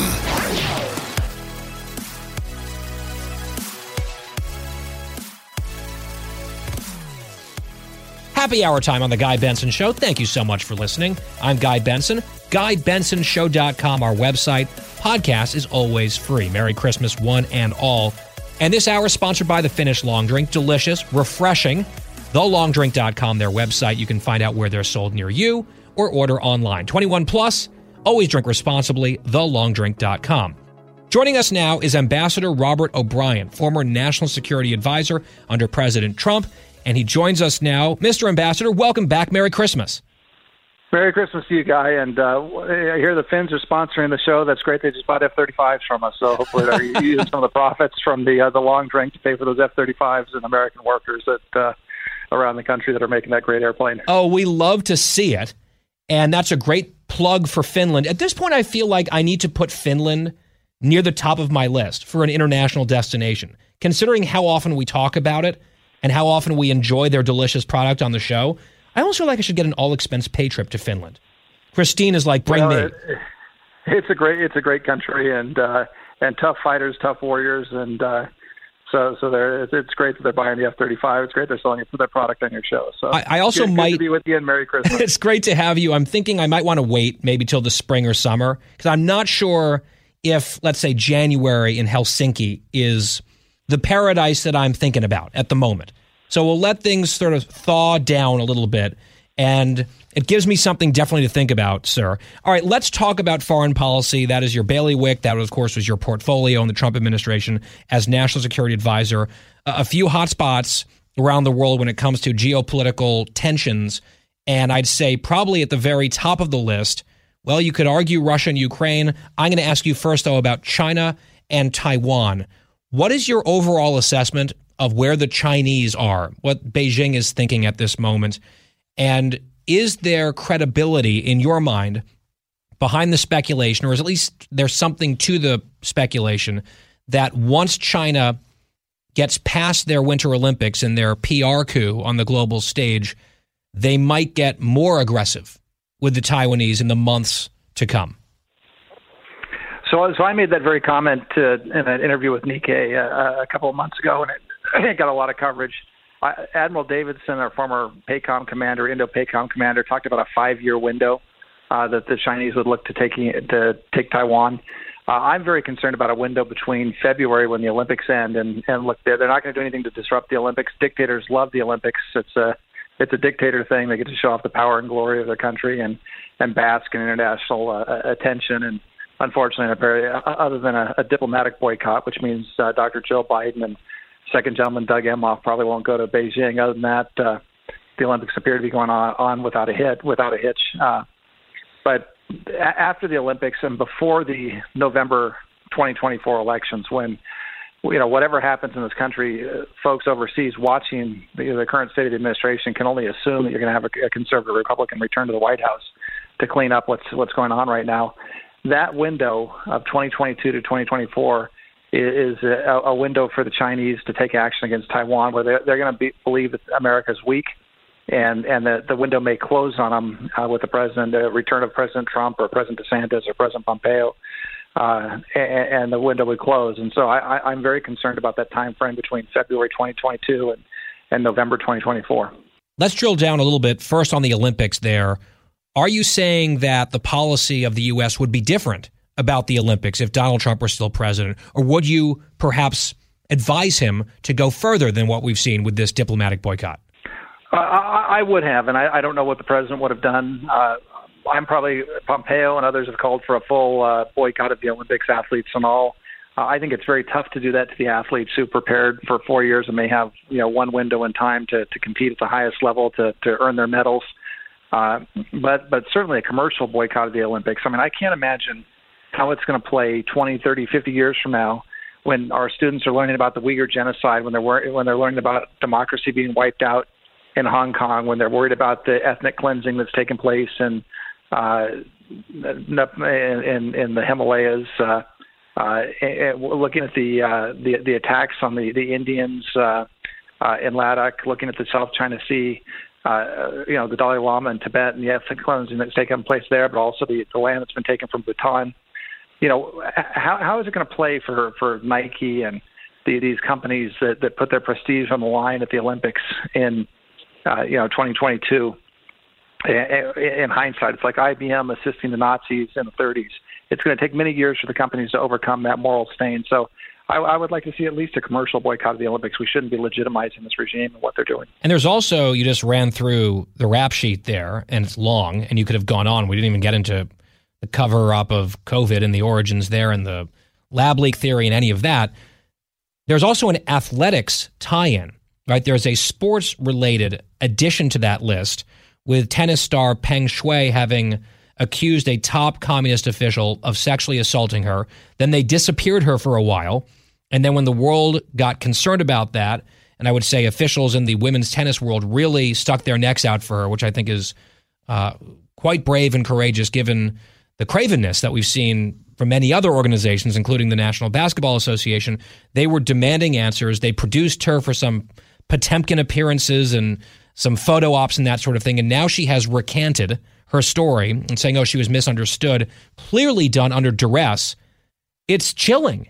Well, and I want to echo what you said about the Women's Tennis Association, the WTA, because if there's a Profile and Courage Award, I mean, there's certainly Profile and Craveness Awards that go to many of the American companies that have kowtowed to the regime in Beijing, and certainly individual athletes and actors who apologize at the drop of a hat by the Communist Party of China.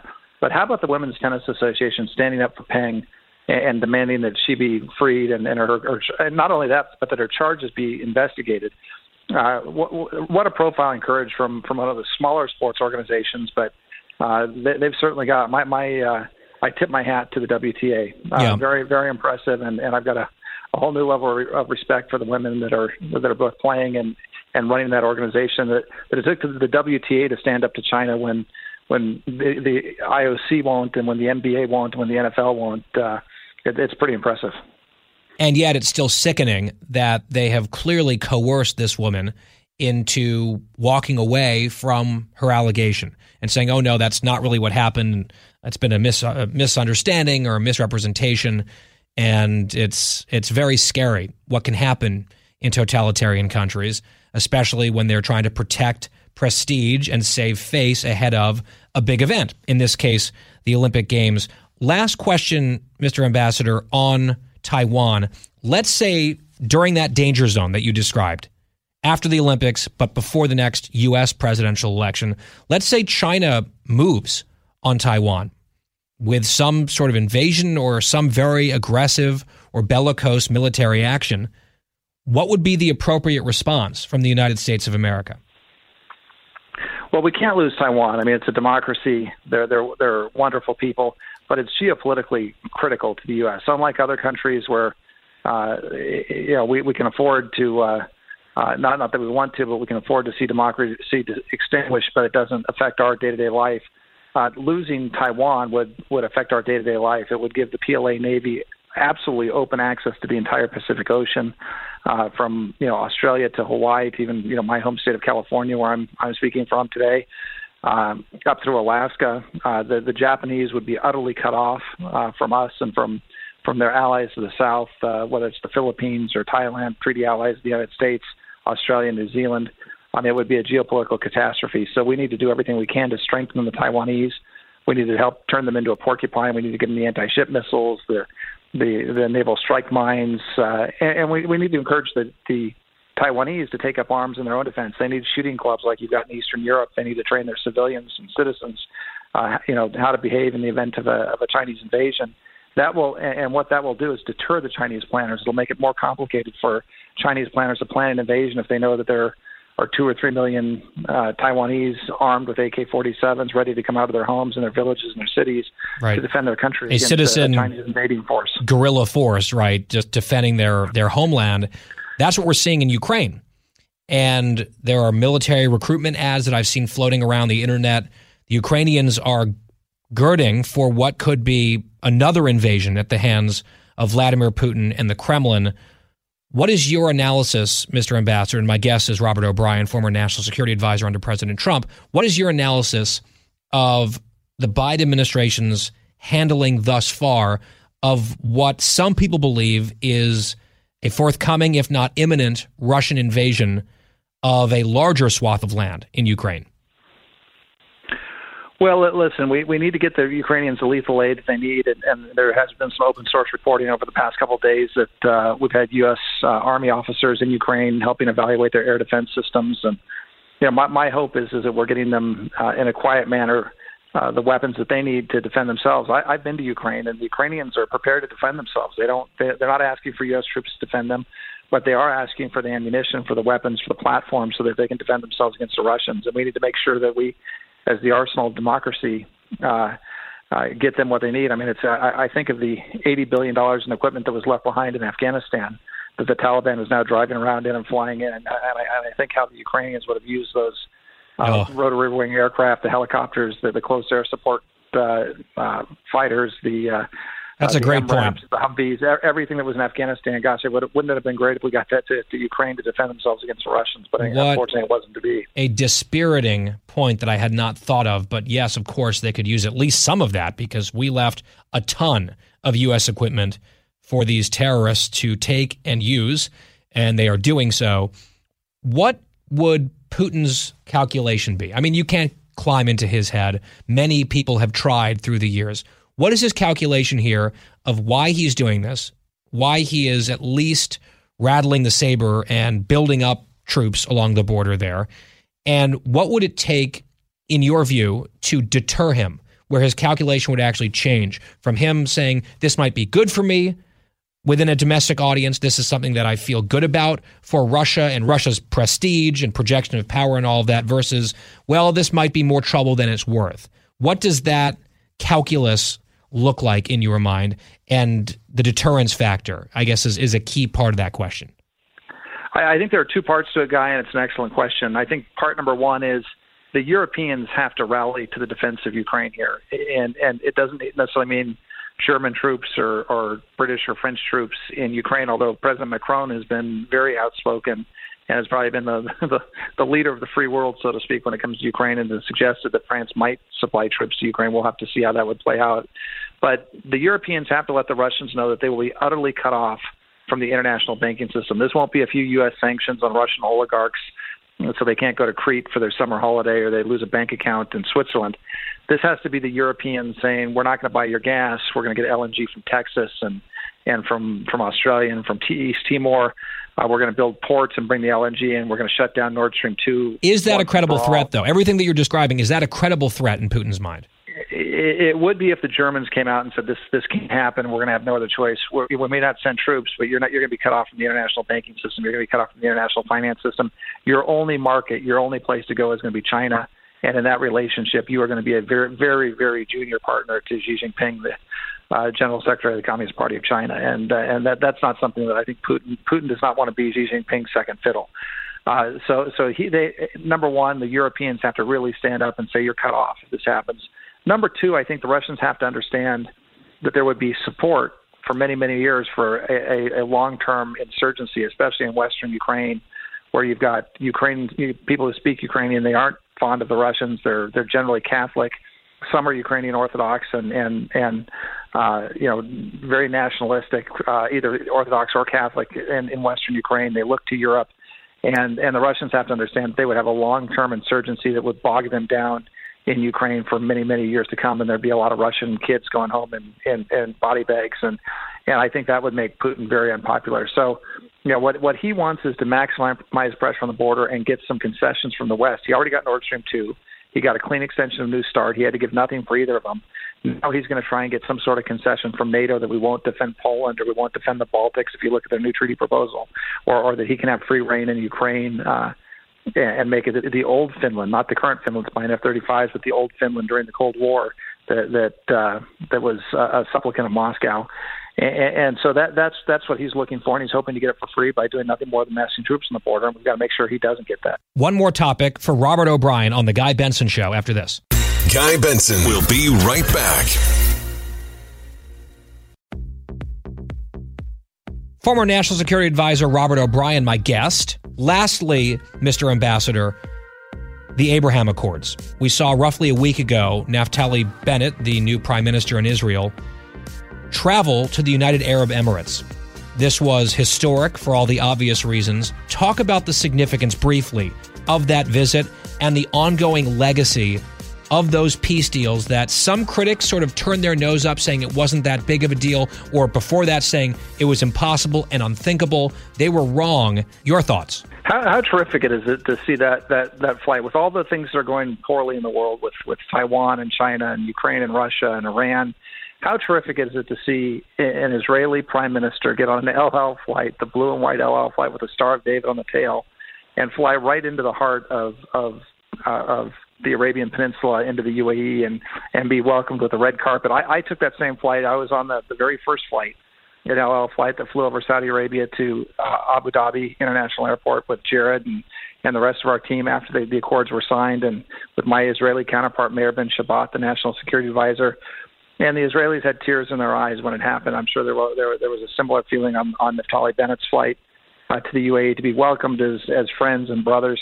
I mean, how great is it to look to watch TikTok and Instagram when your kids show it to you, and there are bar mitzvahs taking place in Dubai. I mean, who would have thought that Dubai would become a hot spot for bar mitzvahs? I mean, with this peace breaking out between Sudan and Bahrain and the UAE and Morocco and Israel, the fact that Israelis who are from Morocco can now go to Jewish cemeteries in Casablanca and Marrakesh and the great cities of Morocco and see where their ancestors are buried and pay their respects to them.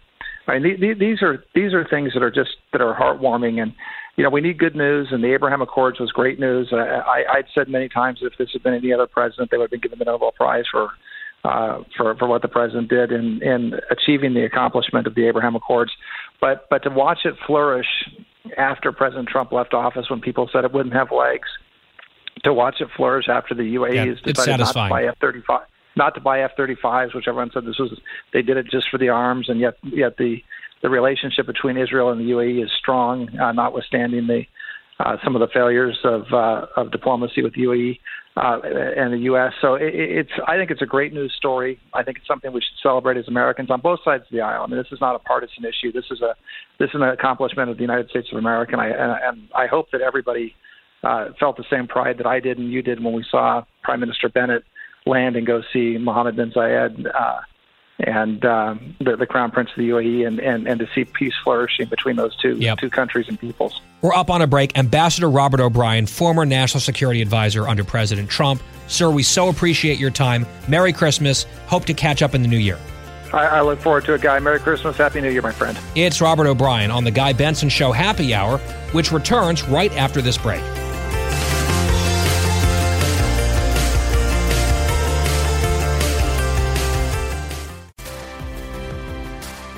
You're listening to a new generation of talk. Guy Benson.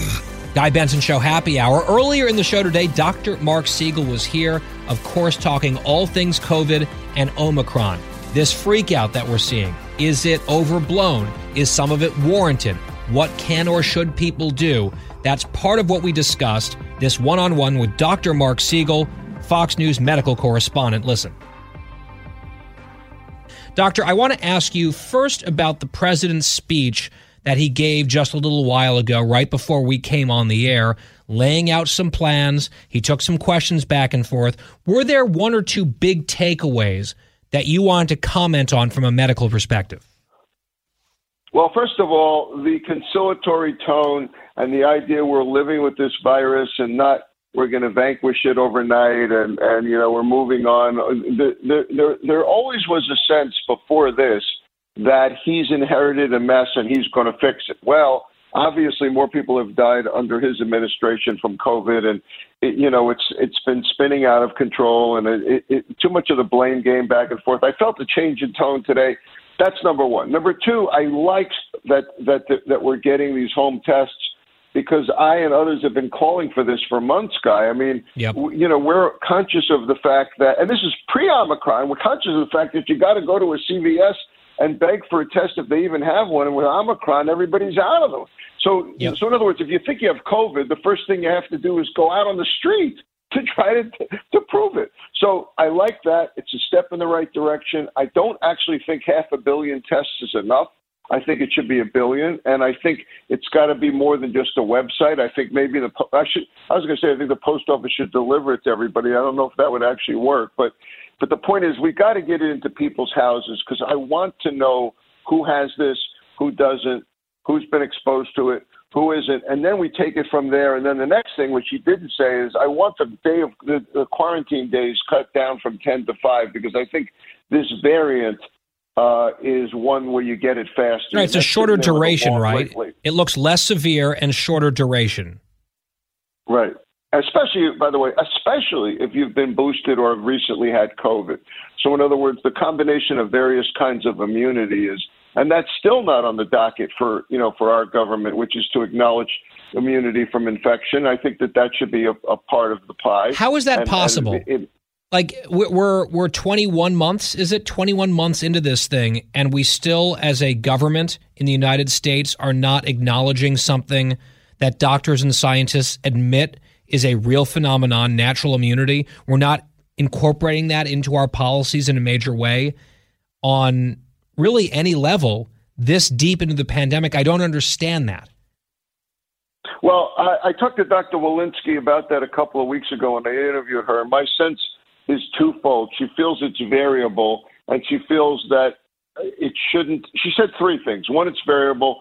Two, it wanes over time, same as the vaccine does, by the way. Right, exactly. And three, you may not be able to prove you had it because you didn't get tested in a timely manner. But I should point out, none of that matters to Israel. Israel, if you had a positive PCR, you get 6 months before they say you need a vaccine. I think that the vaccine, one shot of a vaccine plus having had COVID gives you a substantial immunity. And I agree with you. It needs to be factored in. It should be factored in. Is that the variable part of it? Everything's variable. Response to the vaccine is variable too. Is it true? Because this is asking for a friend, as they say, by which I mean very much asking for myself. I have 2 shots, as you know, plus a breakthrough case. I had Delta. Is my so-called super immunity from previous variants, does that still hold effective against Omicron, or could I also get Omicron because the variant seems to be different?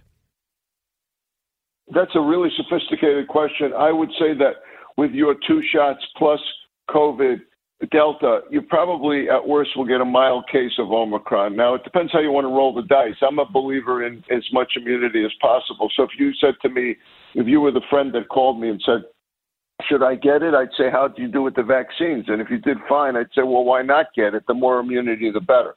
If you had a rough time with the 2 vaccines, I would probably say to you, well, that natural immunity you have from COVID is worth a lot too. So when you say get it, are you talking about the booster? Yes. Yeah. I would say you don't need the booster given your situation. The other thing you could do, just to complicate this further, is get a spike antibody protein. If you get an antibody level and it's low, I would be more inclined to take the booster. And look, it's so complicated. I think people really need to take responsibility and take their own health into their own hands, talk to their doctors, make some of these decisions. Don't freak out. We're in a much better place than we were in early 2020, and yet it feels, and I know the president made that point, he was right to a point, but it does feel kind of like those early days again, with people kind of freaking out and the breathless coverage and things getting canceled and theaters and sports shutting down and long lines for testing. That, I don't know, I can understand why some people are at least sensing, here we go again. My Full Exchange with Dr. Mark Siegel, Fox News medical correspondent and author of COVID, The Politics of Fear and the Power of Science, is available online. GuyBensonShow.com. Also part of the free podcast every day on demand, no charge. GuyBensonShow.com, FoxNewsPodcast.com, or wherever you get your podcasts. We had our biggest month ever in November, so thank you all for that. When we come back, the home stretch, a few things to get to, including a pet cruelly abandoned by the president. Kind of reminds me of something. That's the home stretch when we return. For the full interview and more, go to GuyBensonShow.com.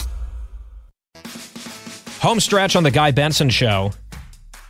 You see this? The Biden dog, Major, is out.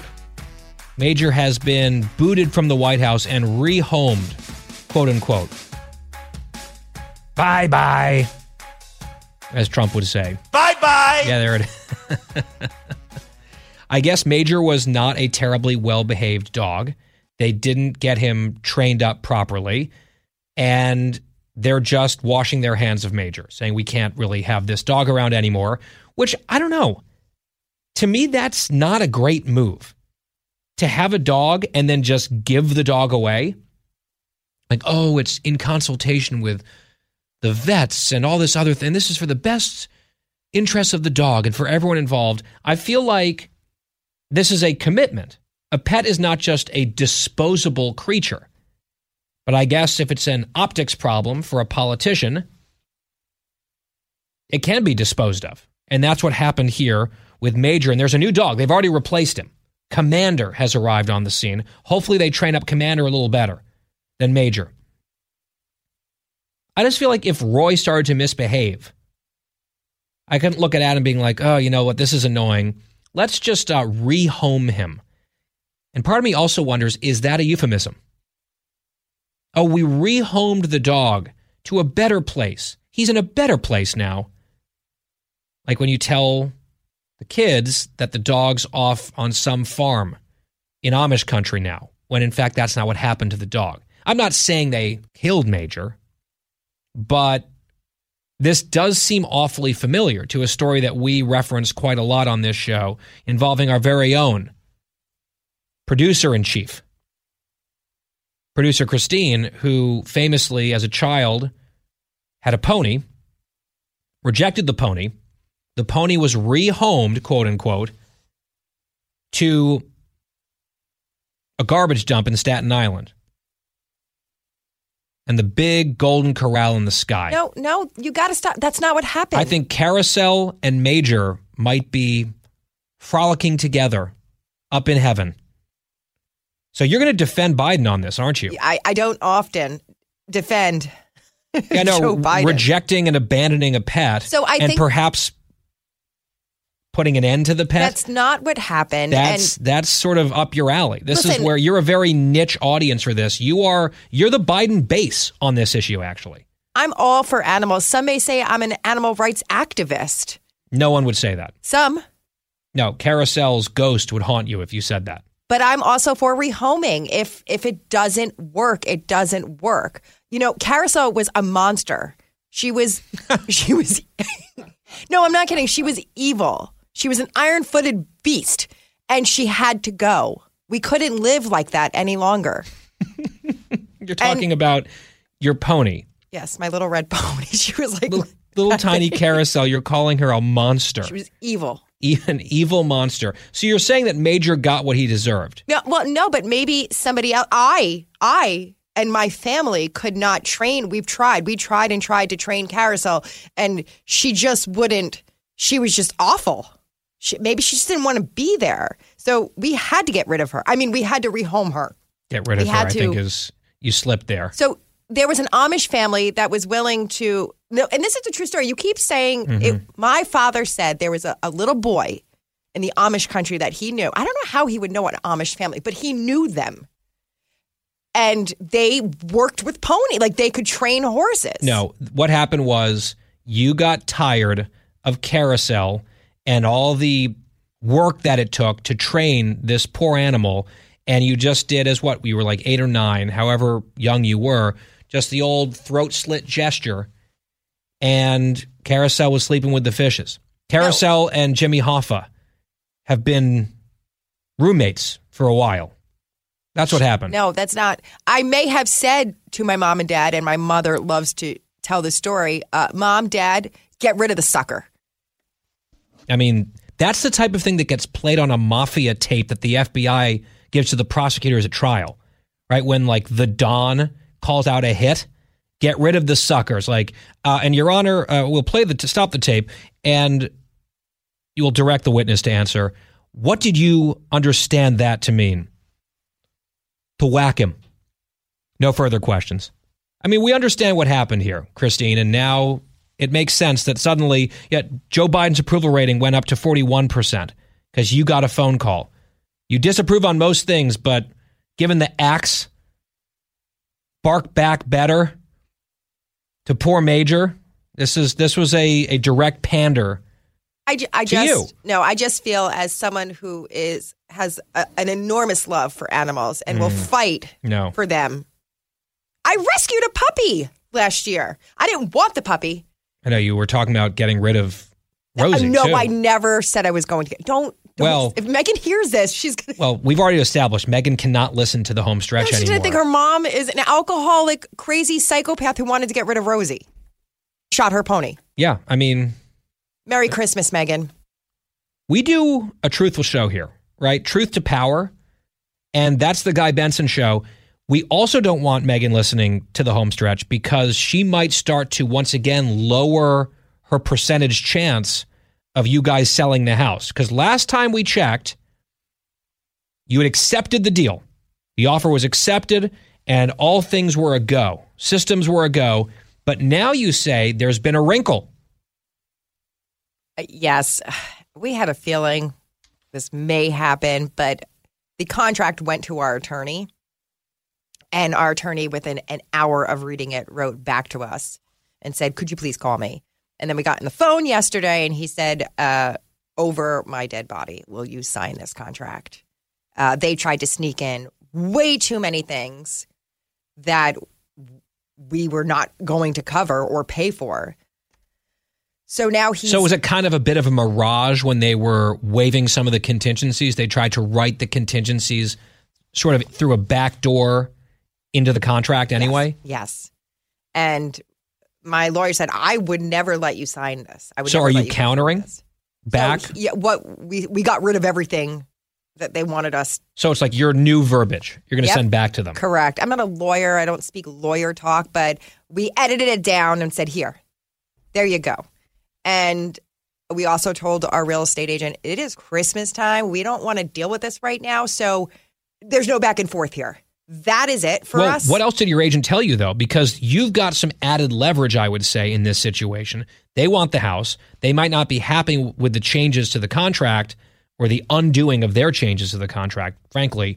But you said there are people practically beating down the door of your house wanting to get in, even though it's under contract.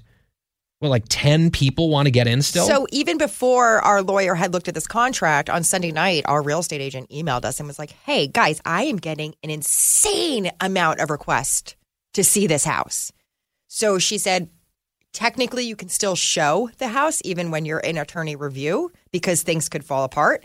Which they might. Right. So we at first were like, no, we don't want to be greedy. And then I called Judge Joyce because she's good with all this stuff. And she's like, of course, you dummies. You show the house. If there's all this interest and there's an issue, like if there were no issue, I think in good faith, you just move forward. But if there are question marks that have arisen, then I think keeping the flow of people through the house adds to the pressure on the buyer's side as well. And also gives you guys potential flexibility and more options moving forward. Who knew? Eyesore Lane. So hot right now. And Eyesore Lane. One last thing I have to tell you. One of the neighbors came over to us because remember I told you there's 4 houses in a row after my inflatable went up last year? I cannot believe that people are following your lead on Christmas blow-ups. It's a good look. It's a nice look. And this year we all said on not. Sunday because we were all outside, we decided this week lights and inflatable stay up 24 hours. So because it's Christmas week. Yes. As opposed to deflating them during the day, which is extra they do look depressing looking. But they asked us if we could. Oh, I said it last year. It's like someone did a drive-by on Santa and the reindeer, and they're just collapsed in a puddle on your yard for half the day. By the way, flying back from Mississippi from this wedding that I was at this past weekend, I was landing in Houston, which was the connecting flight. I guess right outside of Houston, there's a big lake, and there were some communities right around that lake. So we were descending. There was a neighborhood in that vicinity. Every single house, it looked like, had not just a sprinkling of Christmas lights, but epic Christmas lights. This neighborhood was lit up. You could see it from the sky. I was actually impressed. I almost took a little photo out of the window to give a shout out to whatever that neighborhood is, where they clearly take their lights very seriously. Well, why would you give them a shout out and not me? I didn't see inflatables. Oh. Yeah, I saw lights. I like Christmas lights. There's a big difference. You haven't been to, as you call it, Eyesore Lane. You don't know. You don't know how pretty it looks. You're right. Go ahead. Why haven't you been there? You answer that question. Because I haven't invited you. Aha, there it is. So I can only imagine in my mind's eye, based on your description, and based also on the context of your real estate agent begging you to take your decorations down. Don't forget the people looking at the house complaining about the decor. Yes, as you listen to them, spied on them. Little elf on the shelf. Spying on the people in your own home. Cookie in a corner. And getting really mad. I mean, getting very angry at them. That's rude. Maybe like preparing to go all carousel on them if they say one more word. It's rude to complain about really nice decor. I know what I've put, the effort I've put into this house. How dare you speak to an animal activist like that? An animal activist. Oh. We got to go. Gutfeld tonight, 11 p.m. Eastern Time, Fox News Channel. I'm on the panel, filling in for Kennedy tomorrow on FBN. We're back here on the radio, same time, same place, from the Big Apple. Have a great night. Merry Christmas. Talk to you tomorrow.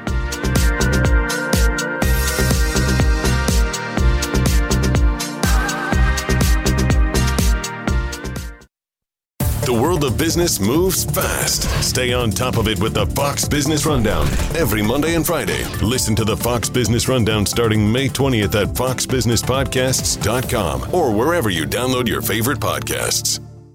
Listen to the show ad-free on Fox News Podcast Plus, on Apple Podcast, Amazon Music with your Prime membership, or subscribe wherever you get your podcasts.